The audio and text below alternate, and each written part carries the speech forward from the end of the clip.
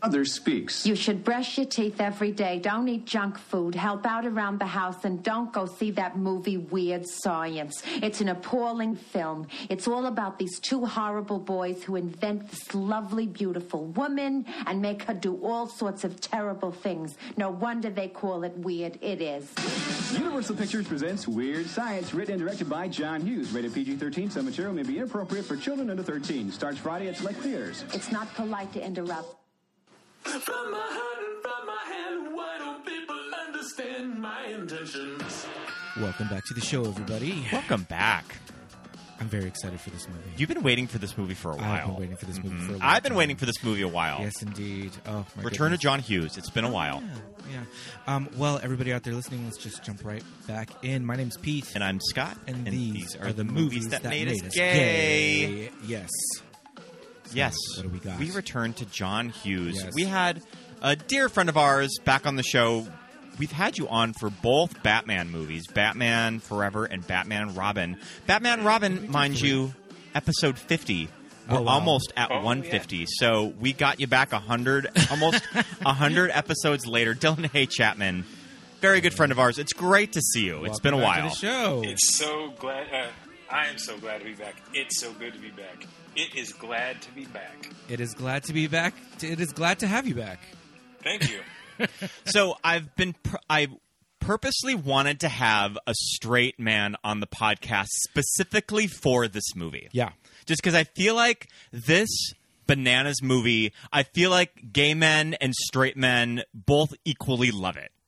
It's like we can both relate to it for different reasons. Sure. We take different things and maybe the same things away from this movie. So yeah, I wanted to have a straight on for this episode specifically. And where would you find one of those? And what? A straight. But all the way in Connecticut. Mm-hmm. Yeah. Oh man.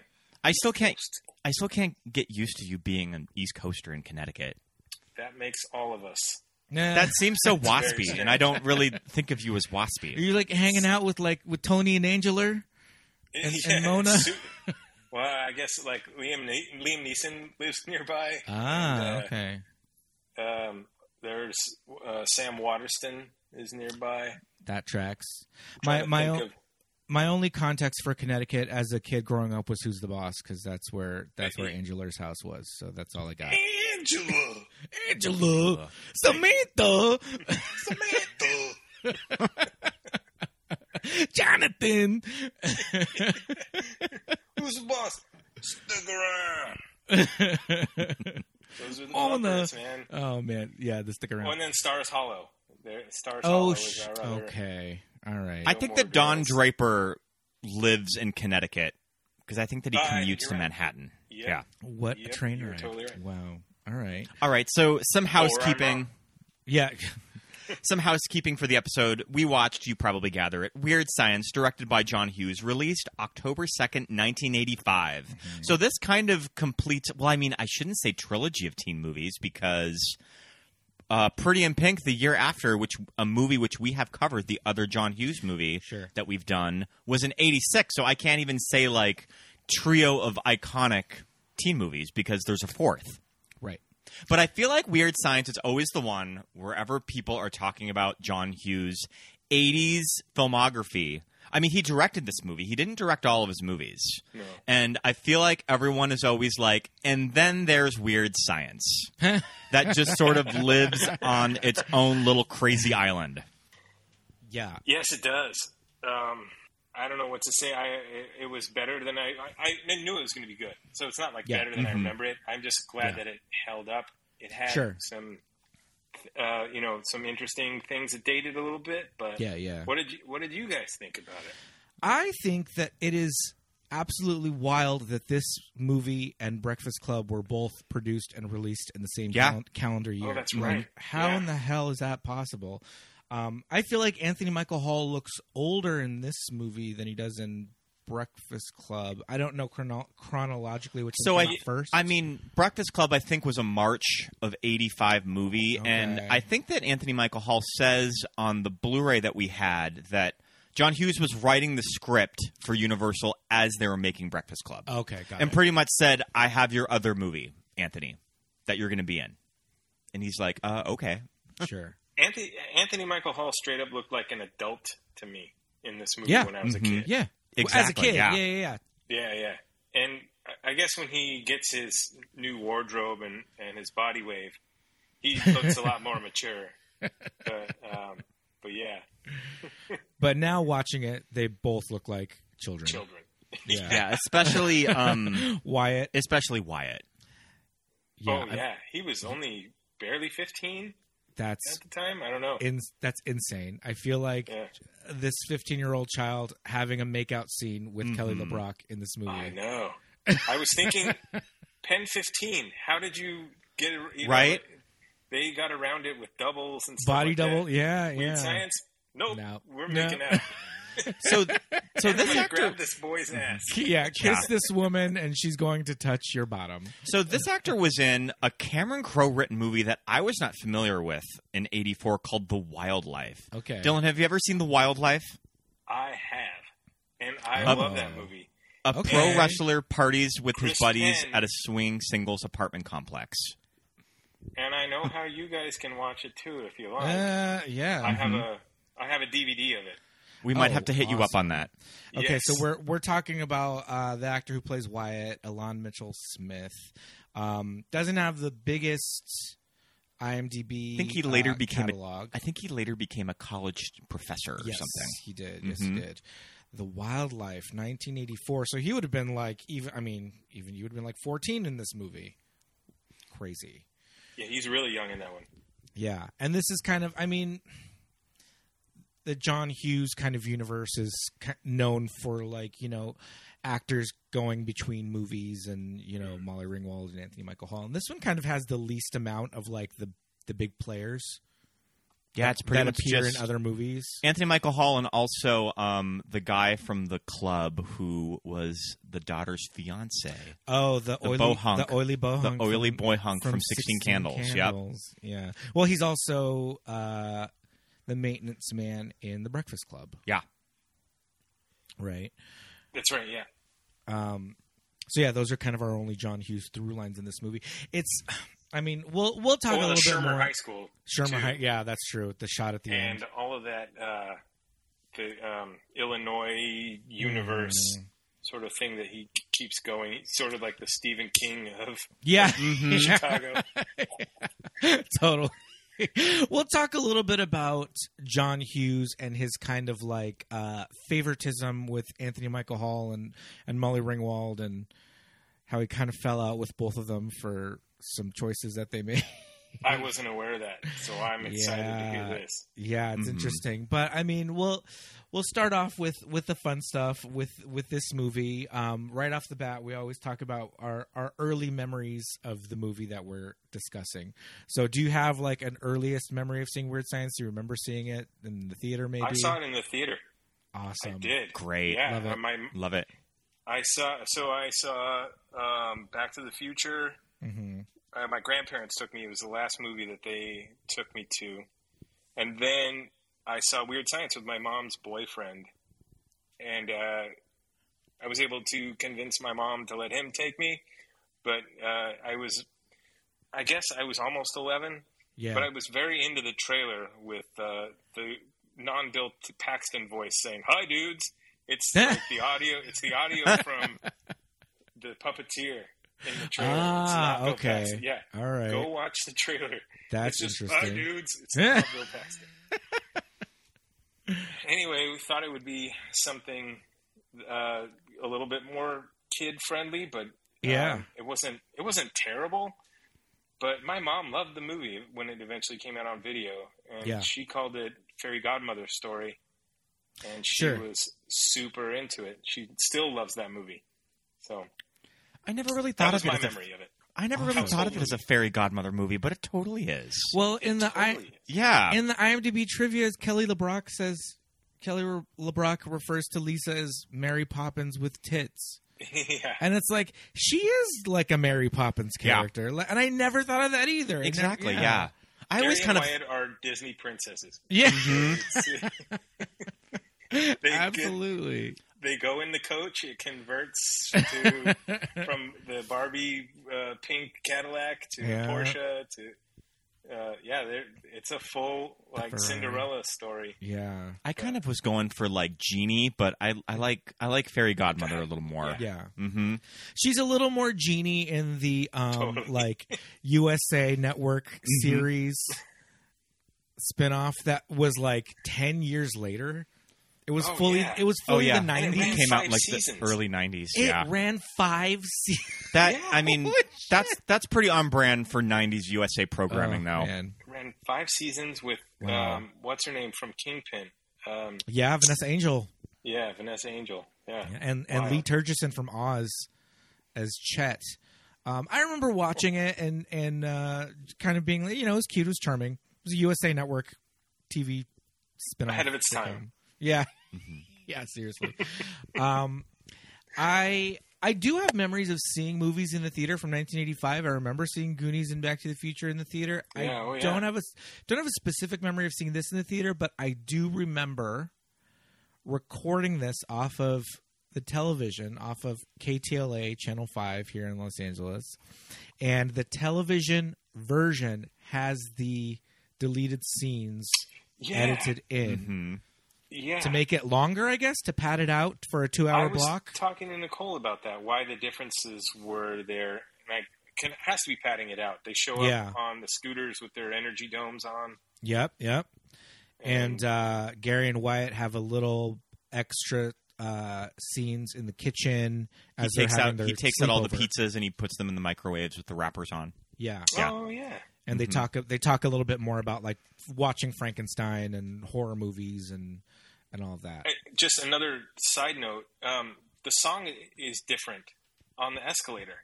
Yeah. What the fuck? So it's a Van Halen, which I was like, what is this doing here? It's the Van Halen Pretty Woman. Ever. Yeah. What was it? What was it before? Was it just Weird Science? It's just Weird Science. Yeah. Yeah. But and another piece of trivia: the reason why you haven't seen The Wildlife is because Eddie Van Halen has rat fucked it. He did the soundtrack and won't give them the rights to redistribute on home video without reneging the contract. And now that he's gone, they still won't do it. Sure. So that's why you haven't seen it. It used to be on TV all the time. Yeah. And then whatever expired, Eddie Van Halen has blocked that movie completely. Okay. And I guess he just didn't care for it?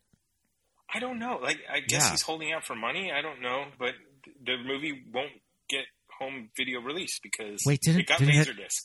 Didn't Eddie Van Halen die? Mm-hmm. Yeah. I don't know why he's blocking it. Like, your soundtrack is not what makes that movie compelling. Get me Wolfgang on the phone. Yeah. Get Wolfie. Get Wolfie on the horn right now. Get me Wolf. I'm sure he owns all the rights to all Valerie. that. Get me Val. Mm-hmm. Yeah, that's what we need to do. Get me Bertinelli. I can butter her up. Val knows some people at Universal that can pull some strings. So as a kid, I remember we recorded this on KTLA, and we also on the same tape recorded 16 Candles, also from KTLA. And at the time in the 80s, they would loop over the cursing with like non-curse words. Flip. Yeah. A lot of flipping and all that. And so my sister and I would watch this tape all the time, nonstop. Would just laugh hysterically at we knew they were curse words. They fucking forgot my birthday. But I do specifically remember watching this a lot because I just was obsessed with Kelly LeBrock. Just like, oh my God, this woman. Just the accent is like everything. The costumes, she's so funny. I want to get into all of her looks later. Yeah. I have them written down. Good. She's so good in this. Just the natural actress, just like for a model, great. For an actor. All of the acting in this is better than it needs to be. Yeah. It's very well cast. Absolutely better than it needs to be. So done. Yeah. My sister loved Robert Downey Jr. in this. She was just like, oh my God, like this guy. And yeah, I just was fascinated by like Gary and Wyatt and their friendship and like having like sleepovers in high school. 2 beds in the room. My friend Ray had 2 beds in his bedroom in high school. I guess it would be weird if they had one big bed. It was just easy. No, well, yeah, or one of them sleeping on the floor. Theo Huxtable had 2 beds in his room. That's right. And he didn't share a room, so I guess it was a thing. But also, Wyatt's very wealthy. Yeah. Oh, Immensely. Immensely wealthy. The maid doesn't come until Monday? Yeah. Fuck you, dude. Fuck you, dude. He's got his own bathroom. He's got a master suite. Oh, he has the full master bedroom, but there's probably like 5 master bedrooms in this house. Yeah, yeah. I didn't grow up in Shermer, Illinois. No. I knew kids with that kind of like domestic wealth about them. Right. I didn't know a lot of them, but my uncle's parents, my uncle's father was a OBGYN. So we used to go to their pool to swim, and I saw that kind of like, this does exist. Yeah, This is weird. And also Wyatt just like, I guess the computer system that he had. Birthday present.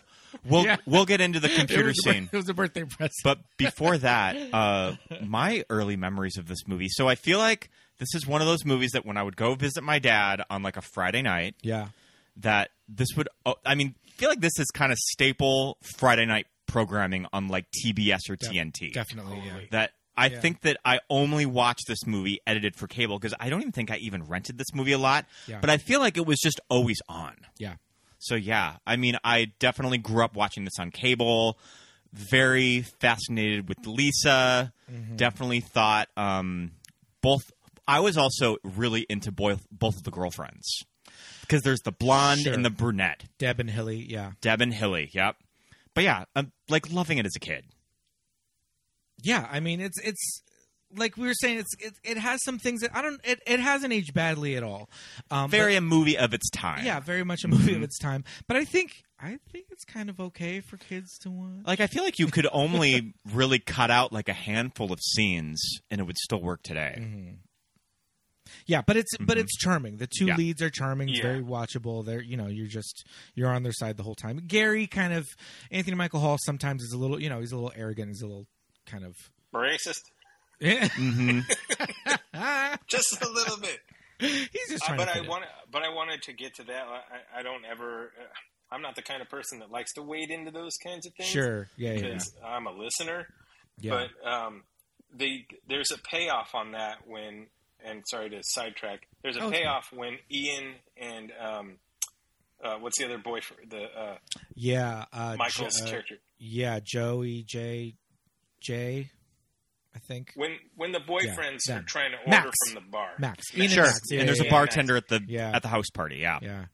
And they tried the same bullshit. Yeah, and they get the Heisman. The hand comes out. Yeah, and so like and earlier he calls him Soul Brother.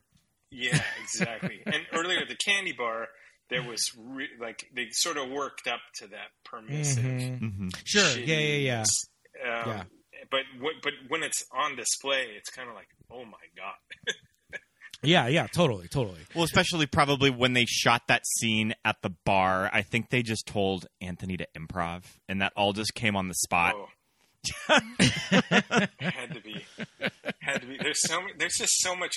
I wonder what they shot versus what they ended up in the edit. They kept, yeah, because there's so many good moments. Just like when Wyatt's trying to smoke and he's just too fucking exhausted to even take. That's my favorite shot in the whole movie. Is when he's just can't even handle it when they're listening to the blues. The candy bar is wild because it's like it's diverse. It's like it's a black bar, but there's more than just like black people in there. There's a lot of different races in there, but it just seems like a tough, heavy kind of cool certain level of these two white boys are kind of definitely in over their head, but it's an interesting kind of setup. But we've got the oily bohunk, and I think what he calls Gary, he calls him a malaka. Yeah, that's a Greek term. Oh, okay. Yeah, it's a Greek term, and that actor's he's also Dino. So. Yeah, yeah. Then that actor's Greek, so it's I think they were letting, and it's Chicago. There's a big Greek right, population. So I think they kind of were trying to bring in working class, not all of these elements of Chicago that aren't exclusively Shermer upper white middle class. Yeah. where the signs don't catch fire. This is a good where the dogs don't end up on your ceiling. Oh man. So we do love some of the like classic John Hughes isms in this movie, like a gym class in high school having Olympic level gymnastics going. Yep, love it. Yeah. Speaking of like Shermer, Illinois. Yeah, obviously it's a wealthy district. They've got waivers, they've got insurance, they've got personal coaches, trainers. Yeah, trainers. Interesting for a high school movie. 2 scenes take place in the high school. Yeah. That's right. And both of them in the gym. Very that's interesting. That's all we get. Like Lisa never comes to school. Yeah. Really. Yeah. I mean, there's clearly like the end gag, but she's not like walking around the halls of the classroom. Yeah. So, okay, how familiar are you with like the title Weird Science and the EC Comics and all of that situation? I'm aware that it sort of takes its name from an old anthology style, which is, Back to the Future, the Strange Stories or whatever. Yeah. Okay. Like that sort of same, I guess 1985 was perfect 50s nostalgia. Right. Yeah. So EC Comics, I think. Yeah, EC. Yeah. And Joel, the producer Joel Silver, because this is when Joel Silver was working for Universal, and I think that John Hughes would have had to have like a 3 or 4 film deal with Universal at the time, and he acquired the rights to Weird Science, and I think he just sort of gave the title to John Hughes, and this is what he came up with. But yeah, it was very kind of like you said, that 50s nostalgia for those directors at the time, because we had Weird Science, we had things like Amazing Stories, Tales from all the Crypt. All of our High C commercials were doo-wop. Everybody was wearing penny loafers and pegging their pants. It was full on. I remember the 80s was just, what could we do? Like Ducky's hair. Yeah. There was just so much being pulled from that. Big zoot suity coats and totally. stuff like that. Yeah. We're going to get back to Ducky a little bit later on. But so we were looking at some of the posters on IMDb, and the international posters are amazing because it is La Mujer Explosiva. I definitely want to go. I definitely want to go see that one. Yeah. No, La Donna Explosiva, Lisa der Hell Wachensinen. So it's like, I'm just thinking Weird Science doesn't mean jack shit. And it didn't translate to other languages. Yeah. Yeah. How would that translate? Yeah. Maybe the song wouldn't make sense. Wait, the song is there. The song's there, yeah. I don't know. It's in the title, I'm assuming that Oingo Boingo composed and wrote this song for the movie, I think, right? No, I think it's on Dead Man's Party. Like it is on Dead Man's Party. But that Dead Man's Party came out, I think Dead Man's Party got a release after. Okay. So maybe the song was stuck on it. I don't remember. Yeah. True. Because it's the last song on Weird Science is the last song on the record. Oh, okay. Oingo Boingo having that interesting film moment at the time too, because they made an appearance in Back to School. Back to School. Love it. Yeah. Oh my gosh. I am still one of my top 10 bands. So this movie, I can't tell you guys how many of the boxes this movie checks off for me. Just in terms of so I'm really excited to talk to you guys about it. It formed my whole teenage life. So, it's the last. The track is the last track on Dead Man's Party, and it's really as if they just stuck it on at the very end. There's also an extended dance mix on the remix CD. But yeah, I mean, this, like we were saying, this movie is just like, it's fascinating to kids. It's got all those elements that tick all those boxes when you're watching it. It just has that aspirational thing of just like they become cool. Like they just become cool. Like they walk through the door, and that that crested sports coat, Crayola, like red sports coat. Why does Chet have a red? It's his fraternity coat. It's in a glee club. Yeah. I was trying to read the crest. You can't read it. Yeah, it's horrible. Is that the jacket he wears when he gets paddled? Like, I don't know. And Wyatt. Gary picks that. Yeah, that's the one that he chooses. Yeah, I mean that's the only thing that fits him. I don't know. I mean, I guess it does feel like a very 80s idea of a woman teaching these two young boys to live their lives, like quite literally stepping out of a computer. We have to talk about that. Okay, scene. So before we get too deep in it, I always try to ask Scott, give me a 2-sentence synopsis, real quick. What is this movie about? For the listeners who are under 35. Two teenage boys program a woman in their computer who appears in real life, has all of these wonderful outfit changes, and I think it just teaches them how to kind of, would you say, like, be free, live their lives. I don't know. Yeah. Okay. All right. Good. Love it. Perfect synopsis. She kind of teaches them valuable life lessons of becoming a young man. Well, okay, so we get Gary and Wyatt, and they're these two boys that set up at the beginning. They're super unpopular. They get pantsed in gym class in front of all the girls. In front of gymnastics class. Get pantsed by 80s Robert Downey Jr. and Robbie Rustler from Nightmare on Elm Street 2, Freddy's Revenge. Yeah. Back on our show. Yeah. And, they're hanging out. They're having a sleepover. They're talking about how they have no friends, and they're watching. Is it Frankenstein or is it Bride of Frankenstein? I think it's Bride of Frankenstein. Yeah. I like that it's a colorized version. Also very 80s. Colorized Bride of Frankenstein. Thanks, Ted Turner. Yeah, exactly. Well, I'm also, assuming.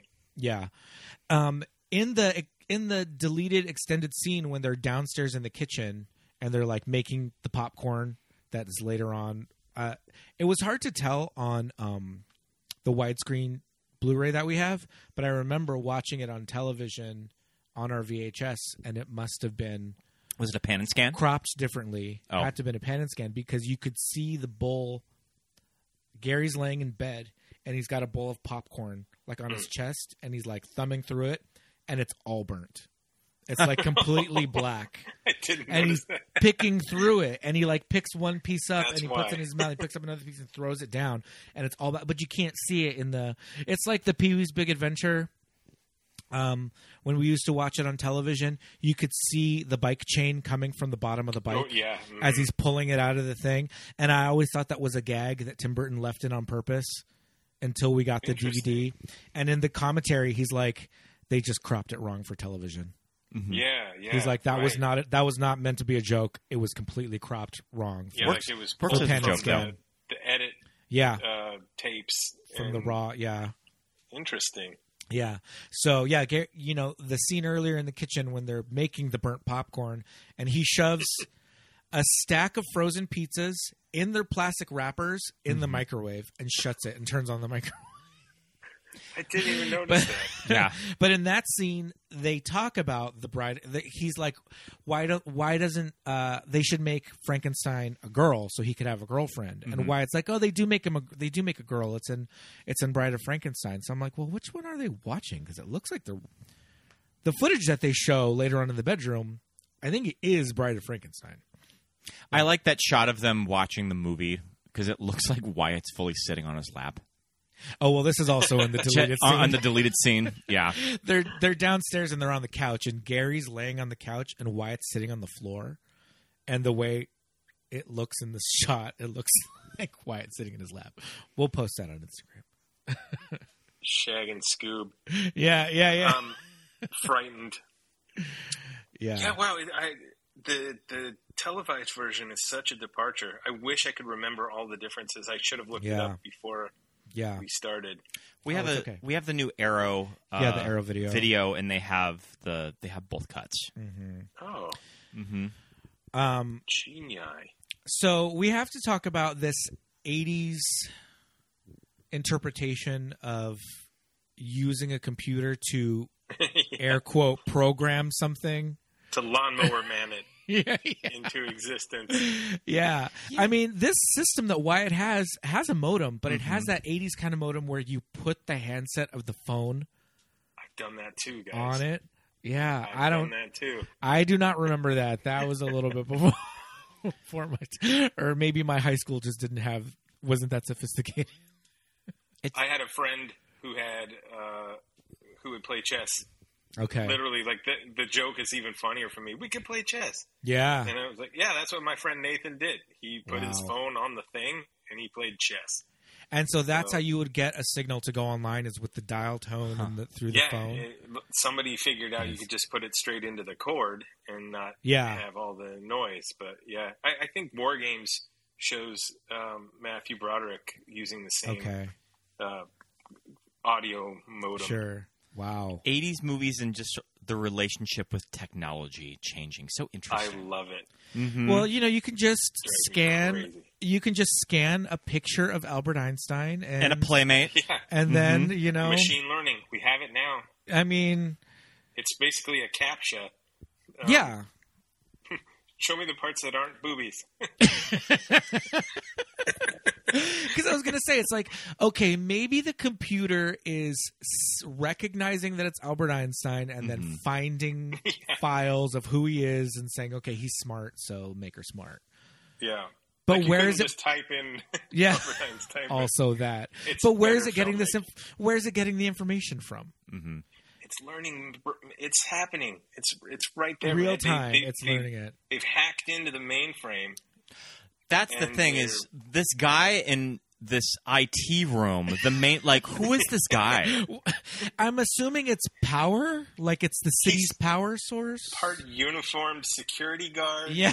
Part tech advisor. There's all kinds of reel-to-reel data going on, but he's also the power guy. Yeah, I don't know what his job is. Yeah. So the idea of, okay, we're going to make what Gary says, let's make a girl. When Wyatt says in his brain, he's like, okay, I'm going to make a computer simulation of like a personality of a woman that we can kind of talk to. Like he says, well, we can play chess with it, whatever. But then again, it's this early 80s idea of just like, I have a wireframe of like a 3-dimensional like body vector graphic. Where's all that coming from? He must have modeled it at some other time. Like, I don't know. They had their, what do you call it? He's got that Barbie doll body. Software. Oh, yeah. So that exists. Sure. Same with AI chatbots. That exists. Yeah, that exists. I just couldn't think. I couldn't stop thinking about how much of this actually exists now. Right? Yeah. But obviously somebody has spent time making a model that is customizable.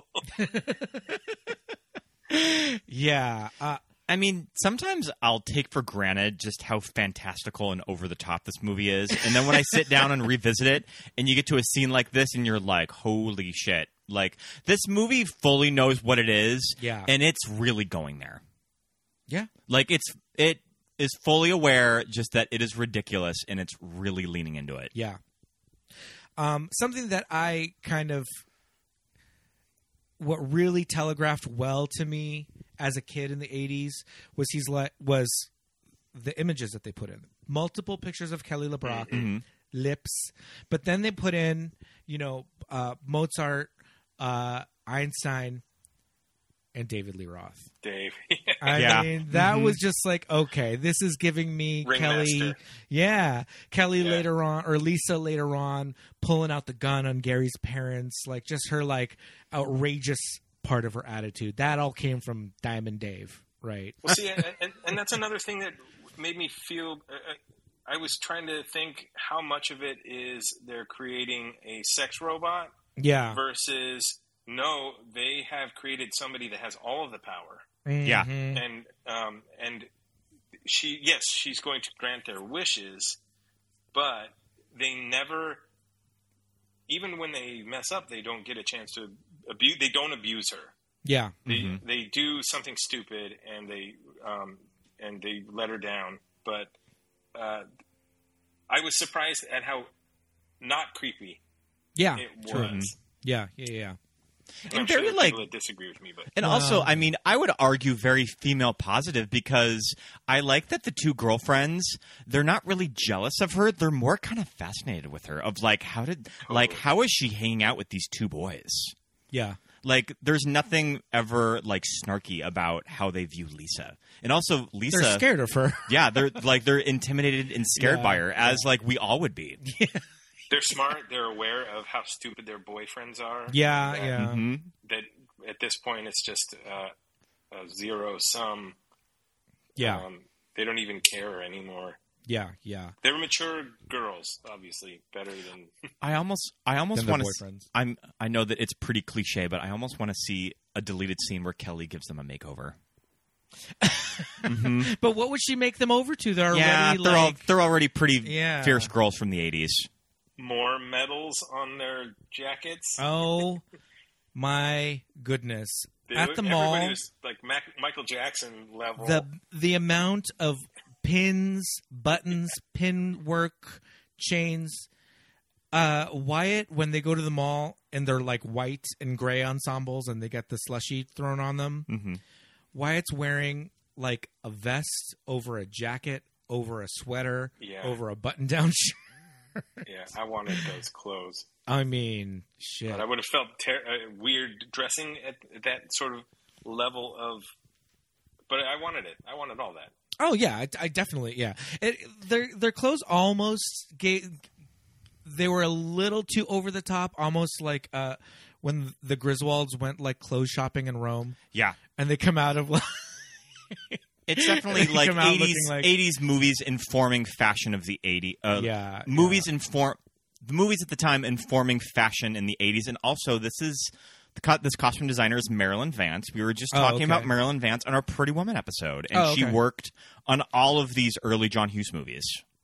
All right, but I guess just the badges and medals didn't catch on, but everything else, we picked it up. Yeah. The girls were wearing a lot of plaids. Yeah. Which there is a girl at the party wearing Marty McFly's gingham shirt. Oh. Which I don't know if I've told you, my 5th grade school picture, I'm wearing that shirt from Mervyn's that Marty wears. Oh my God. That was fall 85. I'm wearing that shirt, and I got screenshots of the girl wearing it. Wow. Yeah, so I don't know if it was just floating around in the costume departments. Or, right? Can you imagine what it was actually Michael J. Fox's shirt? Both Universal movies. Yes. They could be. Great. Yes. I was telling Scott, I remember there was a time when you would pass by Wyatt's house on the Universal Backlot Tour. It's no longer part of the tour anymore. And you were saying it's around where the Great Outdoors house is, where their giant pond is whenever they need to do like a water scene. Yeah. So that exterior was on the backlot? On the backlot. I mean, they because they had to do all that they shit. They fuck up that house, so it would have had to have been a set. Flying the piano out the. I just didn't realize that they. Is it the back of the house that's there? I feel like I remember it being the front of the house, but it was years ago. But it could have also been a situation where they just found a house and then they built it, right? Don't they do that kind of thing? Like with the Golden Girls house. But I have memories of being on the tour and them saying this was the house from Weird Science and being like, holy shit. But it's since been gone. We can do a little bit of research on that to figure out what's going on. But yeah, that house is ridiculous. This is like the richest kid in all of the the John Hughes movies. Yeah. I think even beating Jake Ryan in 16 Candles. Yeah. Richer than Ferris Bueller, his parents. Oh, yeah. Ferris had all those resources, enough trophies and things. But Wyatt had the computer. Wyatt had that system. Oh, man. I forget about Ferris. Ferris Bueller is 86, right? 86, yeah. Wow. I think, yeah. Yeah, I think so. He's just like churning them out. Yeah. So that first scene of Lisa, I love what they do in the bathroom, and they keep this in the bathroom. In Wyatt's in his ensuite, there's like these really cool lights in his shower. There's a light in his shower. Yeah. There's the pink light behind Lisa. There's like a green one later on. Like it's just fun. It just looks good. Mm-hmm. Makes good no sense. Filmmaking. Yeah, it's production value. Yeah. But when Lisa comes out in the little blue panties and the cutoff, like belly shirt, I mean, this look, it's on like all the posters with the two of them like pointing at her, like what? Oh yeah, it's like the iconic look. Yeah, and this is pre Steven Seagal, Kelly LeBrock. Yeah. So I was reading that Kelly LeBrock was pretty low down on the list of actresses or models that were going to be Lisa. Okay. I was reading that model Kelly Emberg, who was the girlfriend of Rod Stewart, was cast as Lisa, but left production due to creative differences, and LeBrock was hired as the replacement. We were watching the DVD, and they said that Robin Wright, I guess, was considered for Lisa. I don't think that would have worked at all. They said she booked a soap opera and couldn't do the movie. And also Sharon Stone was very close. Oh, wow. To being cast as Lisa. I knew Demi Moore was close, too. Right. That would have been strange. That would have been kind of strange. I feel like Robin Wright would have been so young. Yeah. She would have been closer to the boys' age. She would have worked as one of the girls, as one of the girlfriends. Yeah. But I like the idea. Must have got one crazy summer for her consolation prize. Oh, yeah. I love One Crazy Summer. But I love the idea of Lisa being older. In English. Than the boys. And I love that she's English. A little more sophisticated. Got the British accent. Yep. She had already done The Woman in Red with Gene Wilder. Already? Oh, I didn't know. Yeah, that was 84. Our Prime account really wants us to watch The Woman in Red. It's always on there of you might enjoy suggested movies. The Woman in Red is always there. Yeah, and we watched the trailer for The Woman in Red, and it looks not great. Yeah.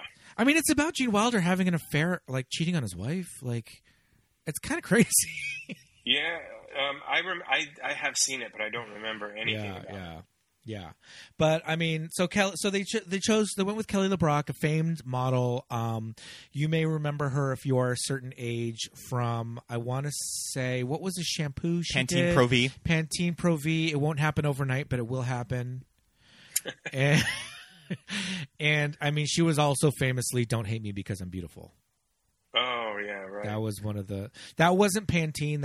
I think that was makeup or skincare. Maybelline or something. Yeah, but she was "Don't Hate Me Because I'm Beautiful," and then she was for the longest time for the Pantene Pro V. It won't happen overnight, but it will happen.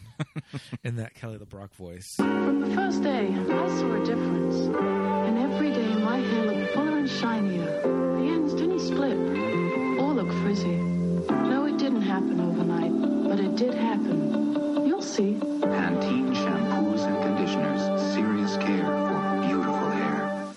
She seemed like such an adult to me. Yes. And now she still seems... She's hotter to me now than she was when I was a kid, but I don't know what that's a function of. But, wow, she's fantastic. Gary says to his parents, he refers to her as a 23-year-old woman. Yeah, I think she's probably 25. Yeah. She did that. Yeah. But still, even so, like you were saying, as kids watching this, Anthony Michael Hall to us seemed like an adult. Teenagers as a kid, when you're a child, teenagers seem like grown-ups, and actual grown-ups are all the same age. Right? Yes. So, I mean, to me, she Gary's could... parents. Yeah, to me, she could have been, 38. But, she's probably, like you said, she's probably about 25 in this movie. And then when you rewatch it, you're just like, oh, man, Anthony Michael Hall is like, tall, but still a child. Mm-hmm. I was noticing all of the layers that they put them in just because probably on film these two teenage boys just really read as children, so they just had to put layers upon layers of when they're in the mall. Yeah. So they might look a little older on film. Yeah. Well, Alon, you do get to see that Alon is pretty fit. Yeah. He studied ballet. Oh, okay.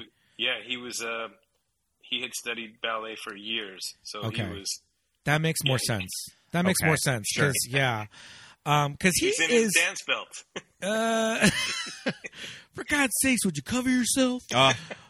Okay. So, I love that scene. Well, before we get there, the whole there's this through line of them wanting to shower with a woman, and to me to me as a young kid, I was just like, yeah, showering with a lady. I guess that sounds like real sexy, right? And then they're showering with her, and she's taking a shower, and they cut down, and they're both wearing their jeans, or Wyatt's in socks. Very and they're just staring. Because you can't possibly participate. With this 23-year-old woman. But yeah, this is when, they go out and they have their first night out on the town. Okay, so outfit number 1, I have them in my notes. All right. So this is when they go to the candy bar. When they go to the candy bar. This is the 80s prom dress look. This is the fuchsia, that really shiny fuchsia. They have like a bow on her ass, kind of a thing. Total serve. I love this look. Yep. She's a robot. That's true. They make her look like metal, sort of not. It's fully like a shiny, human yet. It's. I feel like they did that on purpose as a little bit of a metaphor, but. No, you're right. Yeah, that totally tracks because it's very body con, so it's form fitting, and it's got the cuffs on her heels are metallic. Yeah, all her jewelry's metallic. Oh man, that's great. I love it. She's a droid. Yeah, I mean, we kind of referenced it, but the jersey and panty look super iconic of when you get the opening shot of her in the bathroom door. The blue panties. That goes without saying. Super iconic. So this is the second. This is the second look. Yeah. This is the second change. Yeah. When Gary and Wyatt walk through the door and they change from their nerdy outfits to their cool guy outfits, I mean, that was when, even for me as a child, I was like, these two were kind of making me feel some type of way. And Anthony Michael Hall historically had played these geeky characters all this time, he had never really been suave. He never got to be cute. Yeah. Cute, He was always a dork. Yeah. And in this movie, like you said, with this body wave, this hair was as a kid in the 80s, Gary's hair, when he became cool, that was a fucking cool haircut, man. Totally. I was that was a cool ass haircut. And I just thought that's why I watched this movie. I was like, oh man. I remember thinking Wyatt was really cute when I was young. Yeah. Mm-hmm. And Wyatt is shirtless and in panties in a lot of this movie. Yep. Mm-hmm. So, yeah, like you said, this is their first night out on the town with Lisa, and they don't immediately decide, let's bone her. They go in the shower. They kind of chicken out in the shower. So they're like, okay, well, let's just go out and do something. And then they end up Gary at least gets so drunk that he just passes out. And then Wyatt, this is when they have their big, make-out scene where they actually make out fully on camera. No body 3 times I counted, I think. Yeah. Lingering shots, yeah. Very pan-European style of kissing. I know it well. From the French. It could be a body double where she grabs his bum. We don't know, but probably not. Yeah. But I mean, ultimately, at the end of the day, we do find out that she starts a gymnastics routine and he falls asleep. Yes. And that is a very funny kind of conversation the next morning when she reveals that she started a gymnastics routine for him. And she's in Wyatt's pajamas. Yeah. Yep. Mm-hmm. She's making him breakfast. Because, as we discover, he's in hers. Yeah. And I mean, and again, it's yes, we understand this is a 15-year-old. This is a child. Actor, so we will not get go any further. But we were kids when we first watched this movie. So, yeah. Is that a little risque that they've swapped their pajamas? I mean, come on. He's in her underwear. And a crop top, too. Yeah. Yep. I think that goes along with what was the other? It was Risky Business. Yeah. De Mornay was in his shirt. I don't. So it was kind of a trope. Yeah, like, that's true. There was that commercial where I missed you. The woman's going through the guy's closet. It was sort of like showering with them, and hopefully they wear your clothes. Yeah, that's how you know that you're like a grown up doing grown up bedroom things. You are pulling in the yuppie period. Pulling. You are crushing it. Yeah. I mean, you could probably find these briefs in like an International Mail catalog. Well, they're at like the time. they're like boy. They're not boy cut. They're like lady cut, but they with the white waistband and then the blue. They almost do look like boy briefs. But you like your panties? It's a joke, Jay. You know, it's all. That's not a joke. That is a severe behavioral disorder. Those are women's underpants. I mean, the next thing you know, you'll be wearing a bra on your head. Oh, the old man's going to have a stroke on this one for sure. All right, Chet, how much? How much? Oh, this goes way beyond payment, pal. Come on, Chet, please. Well, your VCR should cover it. For openers. Thank you. For Christ's sakes, will you cover yourself? Superhero. Yeah. Yeah. The best underoos. That's Absolutely. what they are. Yeah, he's a child. They're underoos. Yeah, he's a kid. There They're underoos. Come on. This exchange with Bill Paxton. This is where we meet and Chet. Wyatt is really funny. Yeah. I mean, so Bill, just like knocks this role out of the park. It's so good. When Bill Paxton grabs the cup of coffee and he's just about to take a sip and he stops and looks at it and looks at Wyatt and goes, "You spitting this?" Scott laughed so hard. Yeah, he is so good. Like every single one of his instincts, everything he does is because you only get to hear him like say a couple lines in Terminator. Yeah. He's got some little bit parts here and there, but like he can play a character seriously. When he first and I don't mean to jump ahead, but when he first sees the missile, he has like 9 reactions in that like 5 seconds. And same with the coffee. Like he's just doing a little bit of acting, schmacting, little tiny things, but he makes so much happen. Yeah, the movie's better for it. I mean, it figures that he booked Aliens like the year after this came out because I'm sure that the casting like person on Aliens was just like, "Do I have somebody for this role? Have you seen Weird Science?" Yeah, I was obsessed with his flat top in this movie. It's a very interesting looking flat top when you look at it now because the sides are long. Mm-hmm. Yeah, it's sort of the sides are long and slicked back, but then it's a flat top on top. Is that how it's sort of concaved? Yeah, is that how flat tops used to be cut? Like back in the day, I don't know. I don't know. I don't think know. It's a little they like probably old man. got all his hair up and then cut it into place. Yeah, just to day. make it stand up. Yeah, seriously, weird. Flat as possible. Yeah. So Lisa takes them to the mall. Yeah, we have to talk about the mall because her next look is the mall look is the denim jacket with leather and fringe, and there's like a denim yoke on the skirt. Yeah, which I love. I think it's one of my favorite dresses that she wears. The jacket's almost like a vest situation, like over, like a denim vest over a leather jacket, but it's like all put together. And you don't get a reveal of the skirt until she walks out. Yes, of the mall. That's right. Yeah. When the Chevy turns into a Porsche, and you can see that Wyatt doesn't fit in it anymore. Yeah, no, he's in the back. The details are so good. Like he's stuck. Yeah. Inside the seat. It's a 2-seater. Yeah.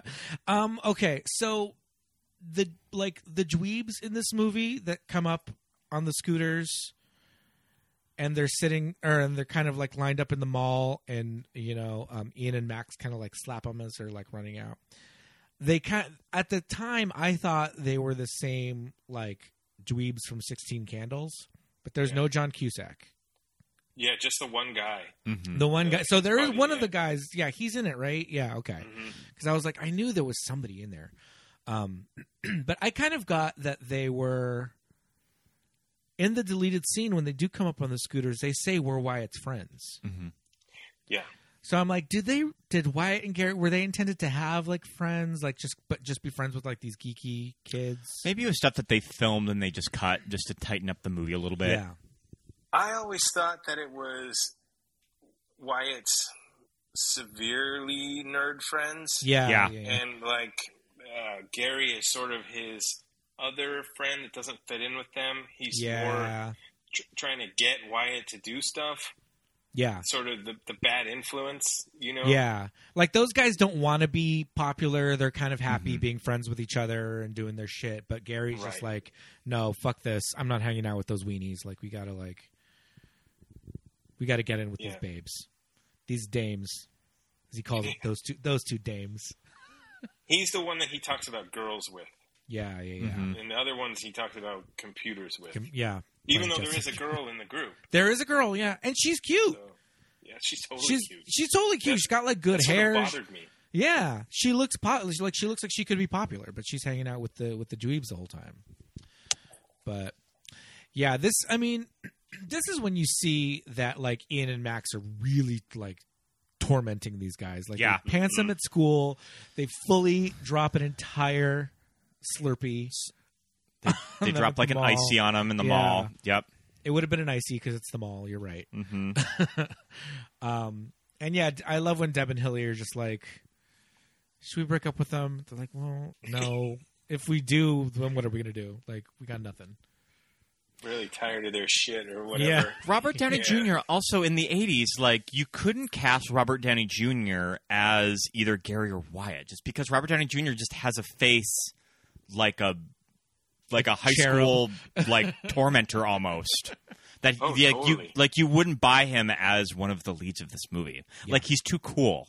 Yeah. You wouldn't buy him as relatable and your sort of vehicle for your audience member. No way. Not until he was 50.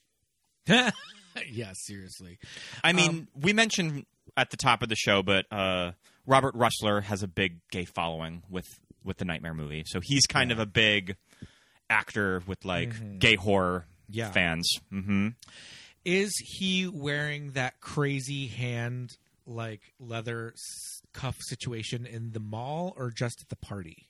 Do you know what I'm talking about? I think it's just at the party. I don't know. Yeah, I don't remember. You know what I'm talking about, right? I think it's just at the party. Yeah, but that thing I was fascinated with, whatever it was. There's like a metal like ring on it, and then like leather things that come out. It's not a glove. It's crazy. I want it. Buy it for me. I mean, I may just be making this up, but I want to say that we saw at a Q&A for that Nightmare on Elm doc that he and Robert Downey Jr. were roommates at the time, I think. And I think that's how he ended up reading for Nightmare was that Robert was going in and he went with him. Okay. I may be just making up that story. I don't know. It was the last day of shooting for Weird Science. And Robert drove him to the audition. All right. Oh, okay. He booked it. All right. Yeah. Sure. Right. So they were best pals. I'm trying to find that ring thing. I can't find it. Yeah, right. But it's interesting that like Ian and Max, they're kind of more interested in just like hanging out with each other and goofing off. Yeah.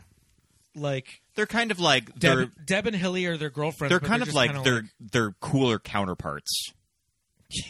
Mm-hmm. Yeah, right, but it's what like they could be if they're corrupted. Mm-hmm. Yeah, seriously. But just kind of just as dorky. But I'm just saying they're less interested in hanging out. They have girlfriends. They have the life that Gary and Wyatt want, or that mostly Gary wants. But like they don't even give a shit about the girls. They just kind of want to goof off with each other and like. Then they see. So then when they do see Lisa, and they ditch the girls, walk the wrong way up an escalator to chase her. Like, what is their end game? Like, we're both gonna get this girl and just like Eiffel Tower her. Like, I think that they were gonna. Eiffel Tower. I think that was the plan. Another French technique. Hey, hello. Those frogs, they know what's up. Sorry, French listeners. I always found that interesting that the two of them were just like, we have to get this girl.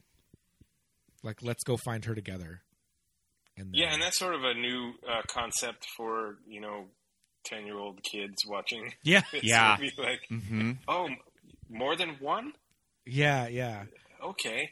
But I get, it would have been the same with Gary and Wyatt somehow. Yeah, true. Yeah. So, I don't know. But to me, in my head, I was just like, well, she's just so pretty that boys just are chasing her and are obsessed with her, and it doesn't matter that they both want. I don't know. I just justified it in my head as a kid, so it wasn't too it didn't warp me any more than any of the other concepts in this movie. But I loved when when they do chase her out of the mall and they get in the tiny Porsche. She's just like, we're having a party. You can look up Wyatt in the school directory. Mm-hmm. Yeah. And I was like, thinking, do they have that? Yeah. God, I hope they don't have that. Is that a thing? Everybody's Nobody phone number and calls me. address? Yeah. I mean, I guess it makes sense. Yeah. 80s having a school directory. Yeah. I love that shot of Wyatt crammed in the back seat. Yeah. When they pull up. It just doesn't fit. And their clothes have Slurpee stains all over them. They're all pink now. Maybe they go to a private school, or it's some sort of really privileged. I don't know what. I guess Shermer High would be a city school, but a little bit more fancy. Because but I went to private school. We didn't have a directory. I don't know. So this is where Lisa goes over before the party. Mm-hmm. She goes over to Gary's parents' house. And this costume change, she's wearing the studded punk motorcycle jacket with kind of ribbed skirt with leggings, which is very cool. It reminds me of the costume that Marilyn Vance did for Vivian in Pretty Woman. Oh, yeah, absolutely. Because it's layered skirt over leggings. The jacket that she's wearing has an Ace of Spades situation on the back, studded. It's not studded like biker studs. It's just dangly things. It's crazy. It's really good. And the way she's sort of crammed in with her feet up on the coffee table. Yeah. Mm-hmm. It shows the whole costume. Yeah. Sitting there. And the fact that Dad stays just pissed instead of he's so pissed. I think this is Kelly's best scene of the entire movie. The fact that it starts off with her behind the bar, just helping herself to a beer. A beer. And she just walks over and sits down, just so casual. In their rumpus room? Yeah. Seriously. It's got to be a converted garage or something. Yeah. Well, one wall was cinder blocks. Mm-hmm. And then one wall was wood paneling. So I'm I guess it's the basement. Yeah, this rumpus room. Before they get there, she's convincing Wyatt to have the party, and they walk from one room to the other, and her outfit changes without us seeing it. Mm-hmm. And she's also doing this very bewitched pointing at the lights and turning them on and off. And I was obsessed with that as a kid. I mean, she's just a witch. Now she's a witch. Now she just And I like that they use it sparingly. Yeah. That she doesn't do it a lot, but when they do moments like this, it's super effective. Yeah. Yeah. Well, with Gary and Wyatt's parents, she doesn't mesmerize them. She pulls a gun on. Also, it was the 80s. I guess she does mesmerize them later on because the dad forgets. That's true. Who the hell is Gary? And his mom, she's done a couple other things too. The mom looked familiar. I can't remember where I've seen her. I thought she was Carol on The Walking Dead for the first season that she was on. I was thinking, how old is that actress? But it's not the same. Not the same woman. Mm-hmm. I do remember from my taped from the television version, she says, "You're out of shape, I'll kick your ass." And in my tape, she said, "I'll kick your can." Oh, Oh, yeah, I remember that. You're out of shape. I'll kick your can. And I was like, I'll kick your can. But you totally believe it. Yeah.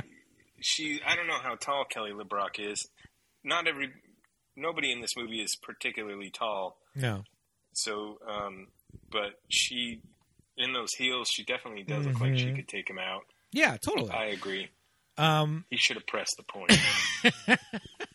And then I feel like there was something about Gary tossing off. I think they might have cropped it so you don't see him making like the jerk off motions with his hands. On TV, yeah. Yeah.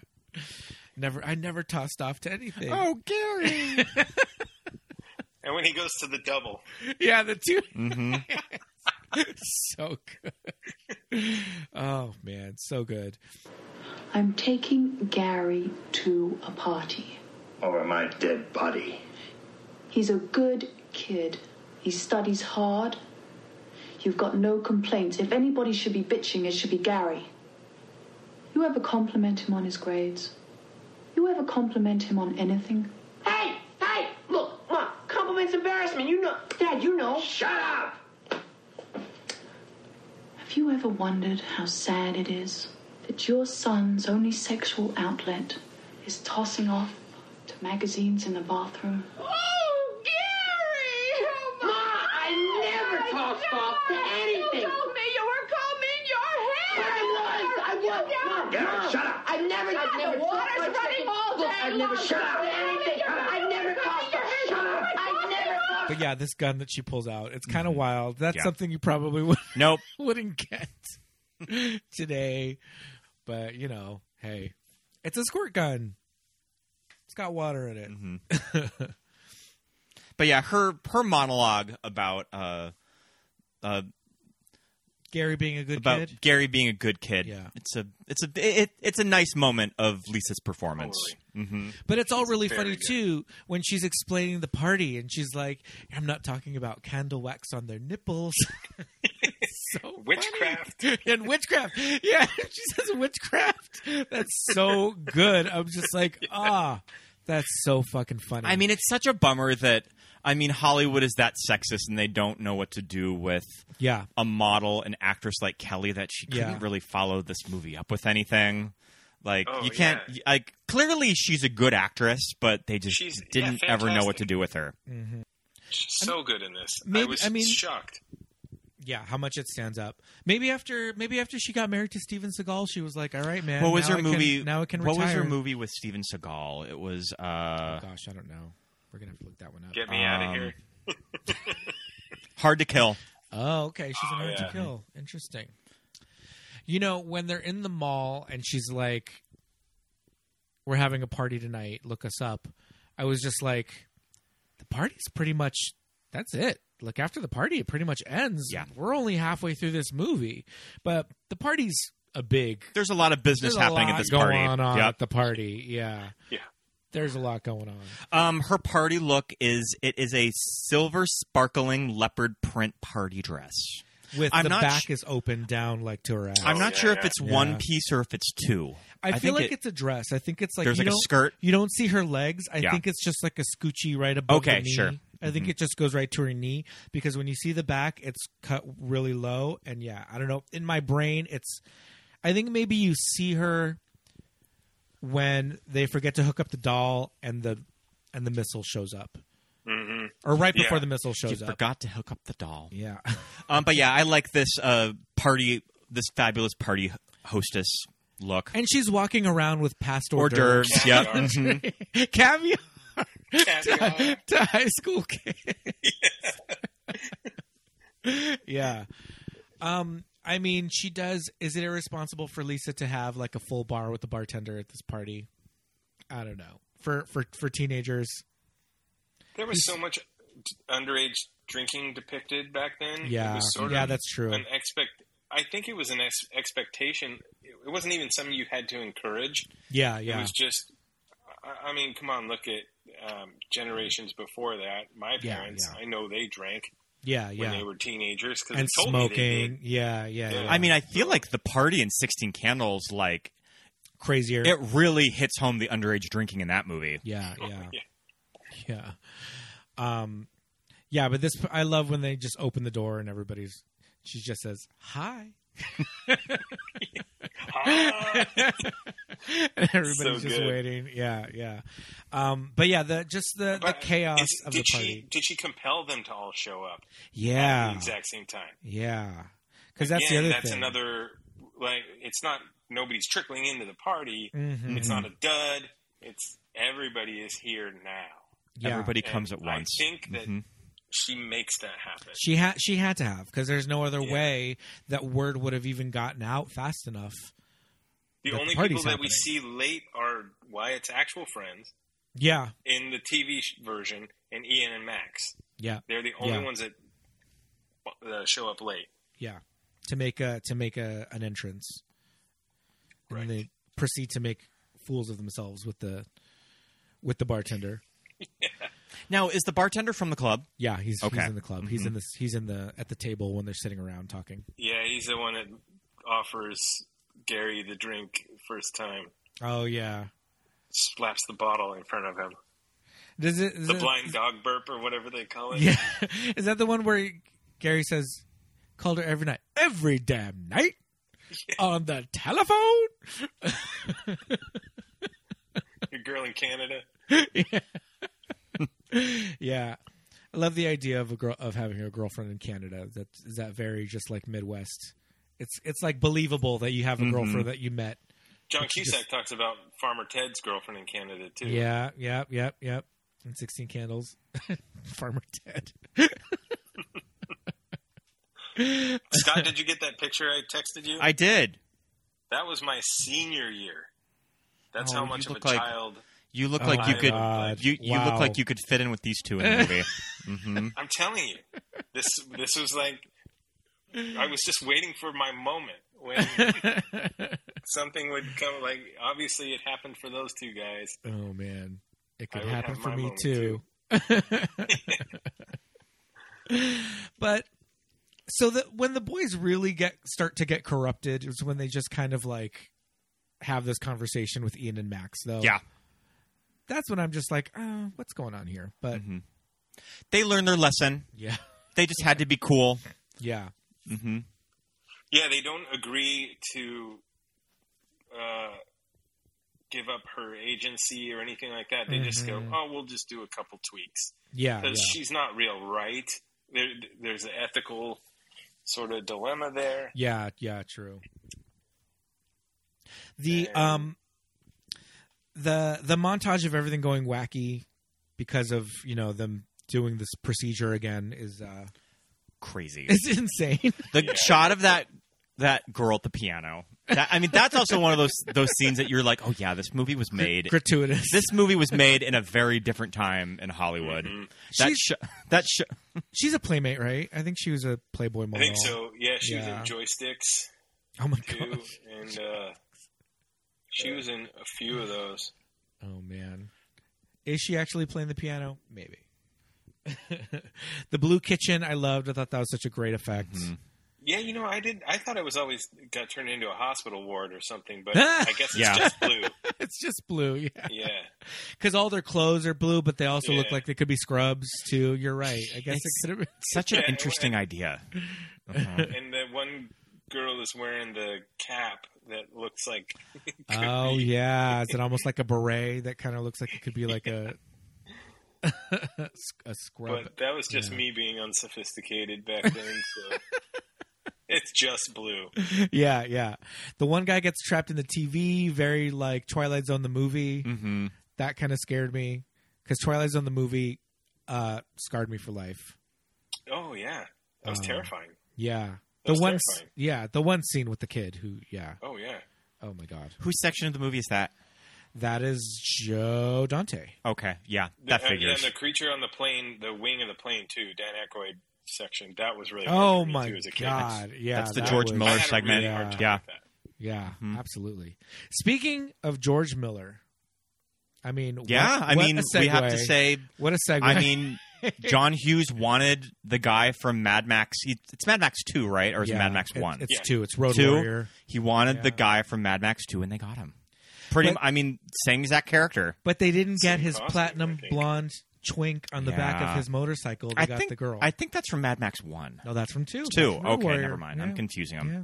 Those two movies blur together a lot. Like, I think of elements from Mad Max 2 that I think are in Mad Max 1, but yeah, they're 2. If you rewatch them, that will never happen again because they are very different. But yeah, Vernon Wells. At this point in my life, he was the bad guy from Commando. Yeah. Which, I think Commando came after this. After. And it makes sense because this casting woman went on to do all of those Schwarzenegger movies. Okay. Yep. Yeah. Mm-hmm. Which brings us back to Commando, Alyssa Milano, Samantha! We did it. We did it. Full circle. Full circle. See you next week, everybody. Who's the really tall looking guy from The Hills Have Eyes? The Hills Have Eyes guy. Yeah, the Hills Have Eyes guy. Yep. Yeah. John Barry. It's not John Barry. No, not John Barryman. I have Barryman. But yeah, this scene was always very interesting to me. As a kid, I was just like, "What is going on? Who are these weird people?" Then, kind of seeing Mad Max later on, I feel like I saw the movies out of order. I saw. Well, that was a symptom of the era. Like now, everything's on demand. Yeah, you see things out of order because they're on. Whenever, I saw it when I saw it. I think that I probably saw Beyond the Thunderdome first before I saw any other Mad Max movies. But I mean, I had seen Weird Science before I saw Road Warrior, so I was just like, who are these weird people? Why do they look like that? Michael Berryman is credited as the mutant biker. Teacher, yeah. My teaching job. So good. Yeah, but it's just Lisa's just like they need to understand something. They need to learn some kind of a lesson. I think that they're just like proving themselves. They're like they're standing up for themselves. Yeah. When these bikers come into their party. Watching it now, I feel like they figure it out when he's obviously telling everyone things that they couldn't possibly know. That okay, Lisa's doing this, so we can't get hurt at this point. So we'll just stand up to them. But the gun is the surprise. Right. Gary has a Magnum. Just waving it around at everybody ducking. I always thought that was really funny. Good. There's a good big little piece. There's a tiny little dollop of red fingernail polish on the sight of the gun when he's putting it. Oh, really? Yeah, you can see it in HD. So what does that mean? I'm thinking at the time they thought nobody would notice it, and this is how you know that this is not the real gun. Oh, got it. Okay. This is the squirt gun. Yeah. And so, when it's pointing toward camera, you don't see anything, but it's on the back of the sight. Okay. So I saw that and I wondered, that's a very real red dollop of color there. So. Yeah. Okay. That's interesting. I remember, like I said, I remember Vernon Wells from Commando. That, side note, Commando is fucking wild. Yeah, Commando's off the hook. It's insane. I need to rewatch it. Insane. Commando is almost like if you were to make a parody of an 80s action movie, you would get Commando. It's McBain. It is McBain level of disregard for human life. Arnold deadlifting these trees at the beginning. Yeah. It's ridiculous. It's still great though. It's got Radon Chong and the Sherman Oaks Galleria. What else do you need? It's got my name in it. What's the matter, Dylan? Pushing too many pencils? There's a whole. What's the matter, Dylan? Dylan. Yeah, Dylan. I'm never used to hearing my name growing up as a kid. Sure. Okay. Yeah. It was pretty rare at the time. Yeah. And then, until 90210 came out. Exactly. Carl Weathers. Yeah. Then everything changed for me. Oh man. But also speaking of names in Commando, Schwarzenegger's character's name is John Matrix. And it was at that time where they're just like, sure, this clearly Austrian immigrant can be a U.S. Special Forces. Yeah. Yeah. Why not? He can be anything. career U.S. military special forces agent. Why not? It's sort of a divergence where I'm impressed with how good the acting and directing is with Weird Science, and then blockbusters were the opposite of that. Right. Scripts were terrible. Didn't care, yeah. It didn't have to be that. And I feel like John Hughes sort of went that direction eventually. Like, the scripts were getting poor because they didn't have to be good. Yeah. They were just getting a tentpole summer thing. Yeah, but, yeah. Well, like you said, a lot of like the acting in this movie, the comedy, some of it's better than it needs to be. Yeah. Like, Kelly LeBrock is way better than she needs to be. Like, it's so, Oh, yeah. I mean, do you think just at the time that John Hughes was that big that when all of these actors showed up, they were kind of like, we can't phone in these performances for John when he's directing this movie? Yeah, possibly. So talked a little bit about it at the beginning. I guess the story goes that Anthony Michael Hall turned down Ducky. What? And, wow. Yeah, because he just thought, I did that with Farmer Ted a year and a half ago. Oh, man. Wow. So I'm just not going to do this. Probably took like Johnny Be Good or something instead. I think that he's talked about it on Michael Rosenbaum's podcast. Oh, okay. Was their big falling out. But yeah, he said his relationship with John Hughes was really never the same for years after that. I mean, when you look at Anthony Michael Hall's filmography in the mid-'80s, should he have taken Pretty in Pink? Probably. So wait, what was the falling out? The fact that he wouldn't take... The fact that he turned it down, and that John Hughes Ducky. just kind of got pissed off at him. Wow. And took it really personal. I've heard that John Hughes gets a little... Yeah, like, I mean, there's kind of stories about that with him and Molly Ringwald, So it's kind of unfortunate. And also because I guess there's also anecdotal stories about him just playing favorites with those two specifically. And, people on set saying that he, in the making of Weird Science even, that he was so, like...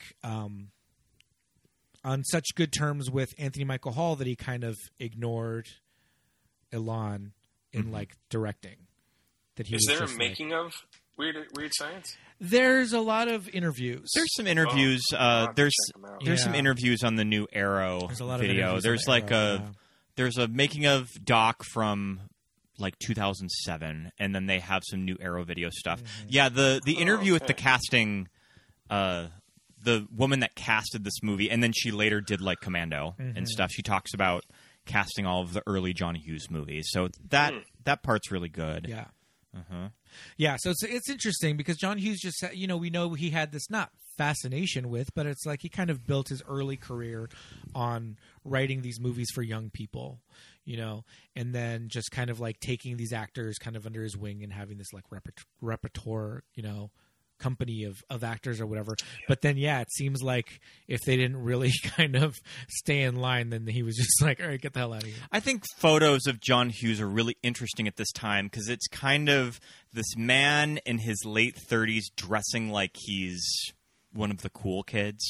So it's like, does he just always trying to become one of the popular kids? And he looks kind of nerdy. That like ignored him when he was a kid. So I don't know. Yeah. I guess I have like no business kind of making any of those judgments. We have no idea. But and we don't want to speak ill of the dead. Yeah. They have spooky powers.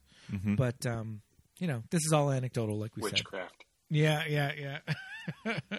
But does Lisa have any more costume changes? So right after the party hosting one, she changes into like a white linen look, and you noticed her wearing the swatches. So I guess this is sort of Lisa. Oh, this is the next morning. This is the next morning. So I guess this is sort of Lisa stripped down a little bit. Yeah.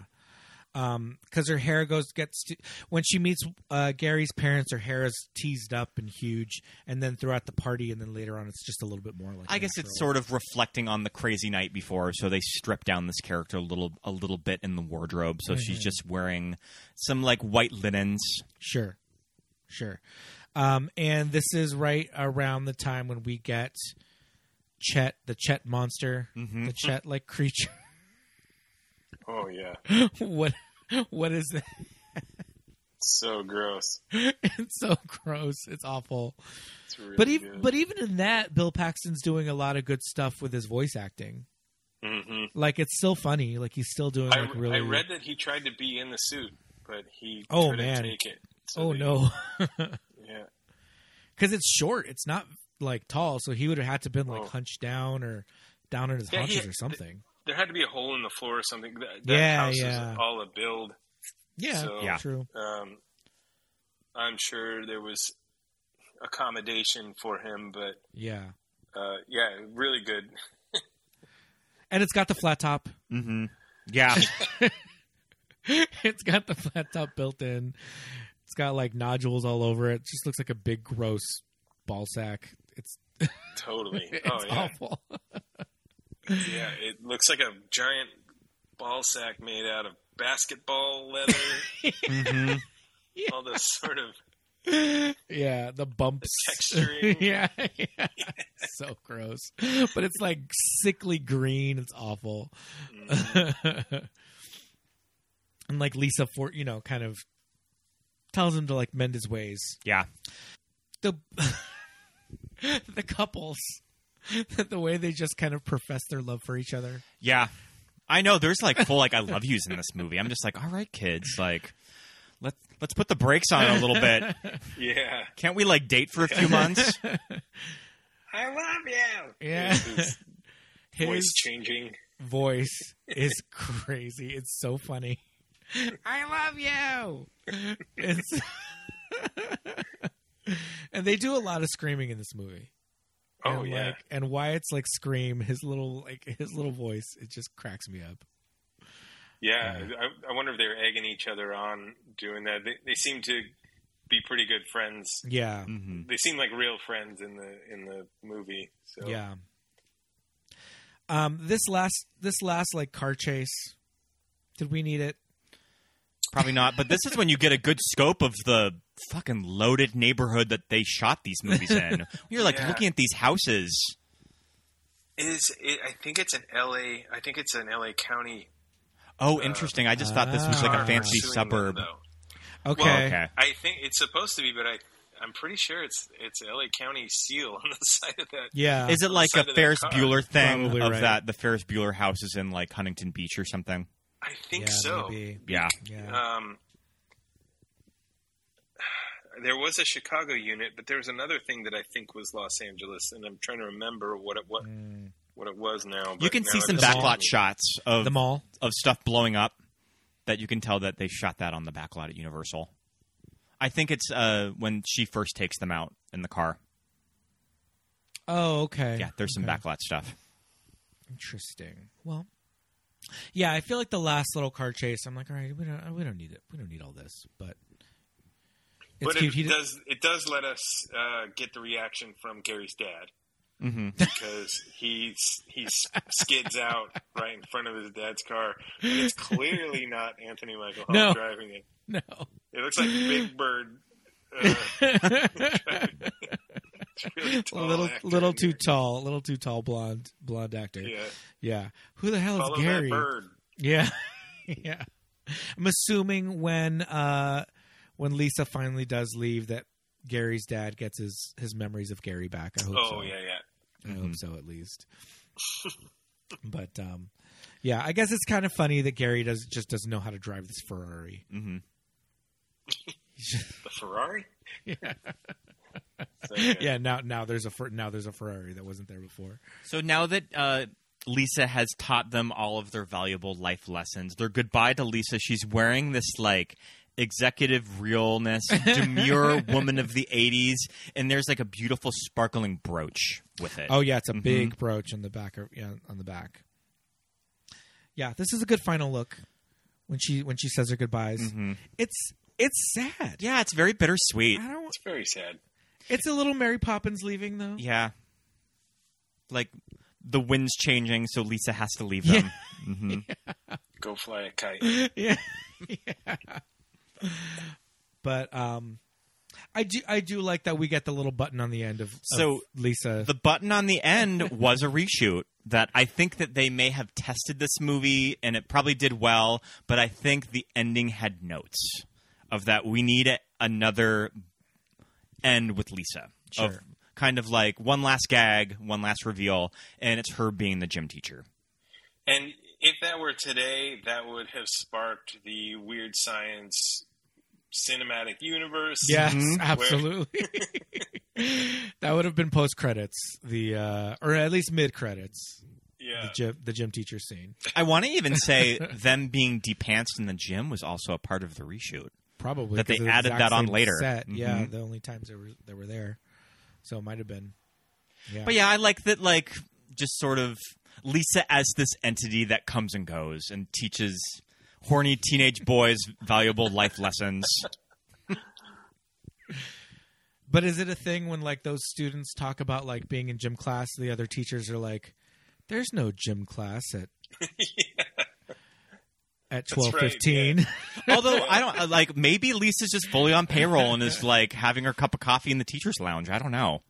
Could make it happen. There's no reason to think that her power is gone and she has to just disappear into the void. Yeah, she's an entity now. Mm-hmm. I mean, that's what's fun about this movie is that it's so crazy that I guess that anything's possible with Lisa around. Yeah. So you don't really question the logic of a lot of this stuff. Yeah, totally. I do love now this like Mary Poppins idea that I've been introduced to. I'm like, all right, I'm gonna go with that from now on. That Lisa's there to like teach these boys and all the other boys of Shermer High School some life lessons about showering with older women. How to shower with early 20s model. Yeah. You two better loosen up. Oh, man. But yeah, like I mentioned before at the top of the show, just kind of a really fun movie from the 80s that like us as the gays and like straights can all bond over. Just because this movie's so ridiculous.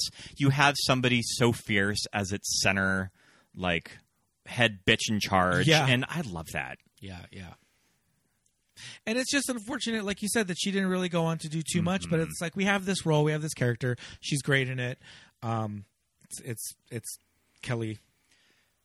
She's bringing the looks in this movie. Yeah. She like turns out some very iconic costume choices. But we were at the Americana and killing time before a movie, and we saw the Arrow Video Steelbook of this. I think we're at Barnes & Noble. At Barnes & Noble. Yeah. And I was like, $20, eh?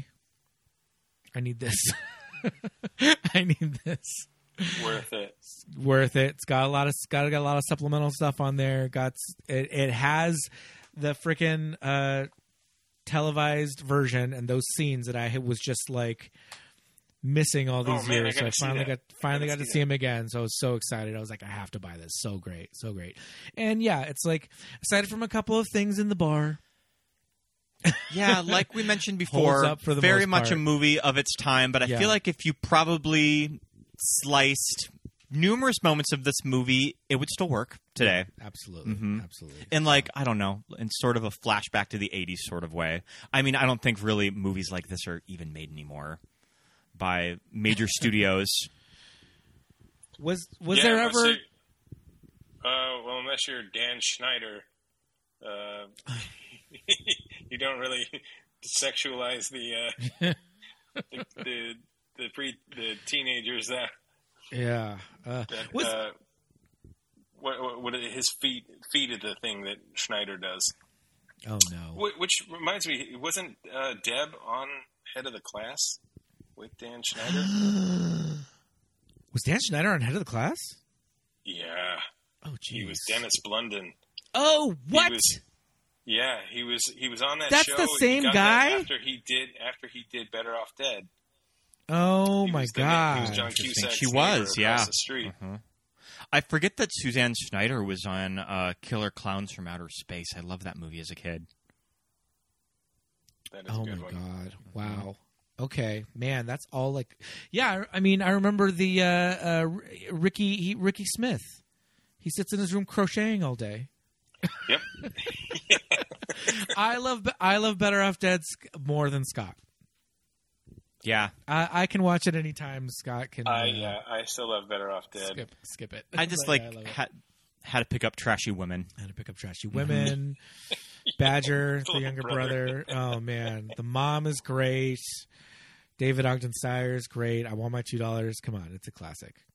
That house is in Glendale, by the way. Oh, okay. All right. I did a Kodak infomercial there back in like '98, and we shot there for 2 days. And the second day, the kid told me that this was the house from Better Off Dead, and I freaked the fuck out. It was my second day. It was my third day there, or second day shooting, and he told his parents were freaking out, and I was like, "Wow, man, your parents are kind of pissed." And he said, "Yeah, we've had filming here before." And I just said, "What was it?" He said, "Better Off Dead." And I had a moment. Like, I walked out, turned around, looked at the house. I saw where his Camaro was sitting in the driveway. Yeah. I freaked out. That was one of the best days of my life. You immediately got a newspaper and threw it through the glass in the garage window. Yeah, I was throwing oranges at the stop sign or whatever. Oh man! Next stop, Dodger Stadium. I need to revisit it. Yeah, great movie. You should revisit it. Oh man! Well, I mean, Weird Science, man. Such it a holds fun up. Movie. It's still pretty funny. Yeah, and like we mentioned before, very moments that were of the time of making a comedy of the '80s. But I mean, so don't at us. Yeah. But yeah, great movie, Dylan. Gird yourself. Yeah, but thank you so much for coming on, man. This so was good to really fun. keep up with you. Yeah, this was fun. Yeah, Thanks, guys. This is one of my favorite movies. Oh, love it. Growing up, and I still enjoy it. So, yeah. Sweet. We just watched it last night or this morning. No, we watched it this morning. This was a pretty holds up, fresh in our brain. Revisit it to recording the episode. Yeah. But I mean, you've had several Batman episodes. We've now got Weird Science under our belt, so we always invitation is open for another movie. So come on back. Where did you fall on the new Batman? Did you like it? Oh, I loved it. Yeah, I thought it was a lot of fun too. I thought it was great. Robert Pattinson can do anything. He can play a weirdo character. He can play a handsome man. He can play. Yeah. He can play Bruce Wayne and Batman. He can do whatever he wants. Yeah. Totally. I don't complain when I see him in things ever. He's great. Agreed. Go watch Batman. Everybody. Pete walked out to use the bathroom in like the best scene of the entire movie. It was the scene at the funeral where you see the car like crash into the funeral. Yes, that was good. Pattinson's great. I loved it. More, please. And I'm sure there's going to be more. Brand new franchise. Until we have you on again, man, thank you so much for coming on, and we're going to say goodbye. See you later for the recording. So, good night. Bye, Dylan. Yeah. So yeah. Au revoir, Pee-wee.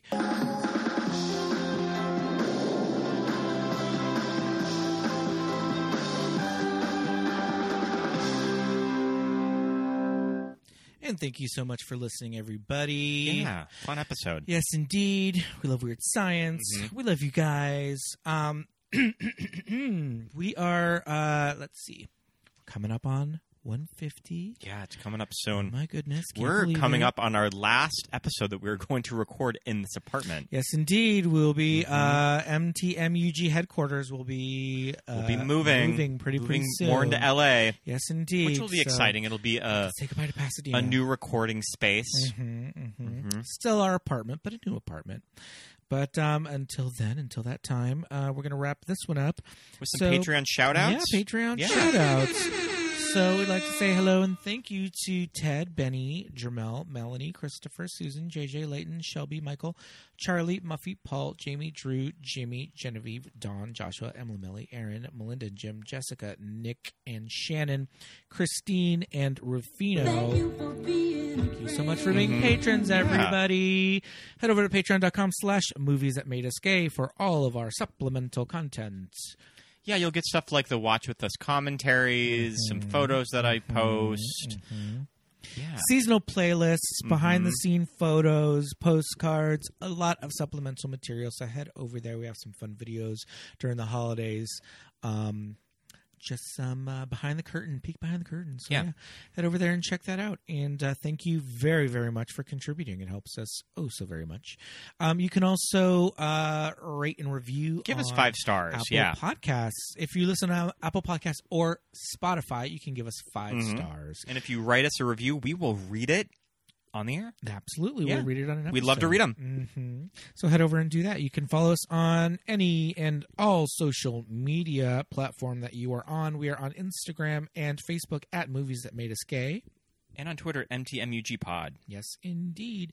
If you want to follow our personal accounts, feel very free. My name is Pete. I am at Peter Lasagna on Instagram and Twitter. I'm Scott Youngballer on Instagram, and follow my letterbox. Yes, indeed. So head over there and do all that fun stuff right now. But until then, thanks for listening one more time, and we will see you next weekend. Bye. Bye.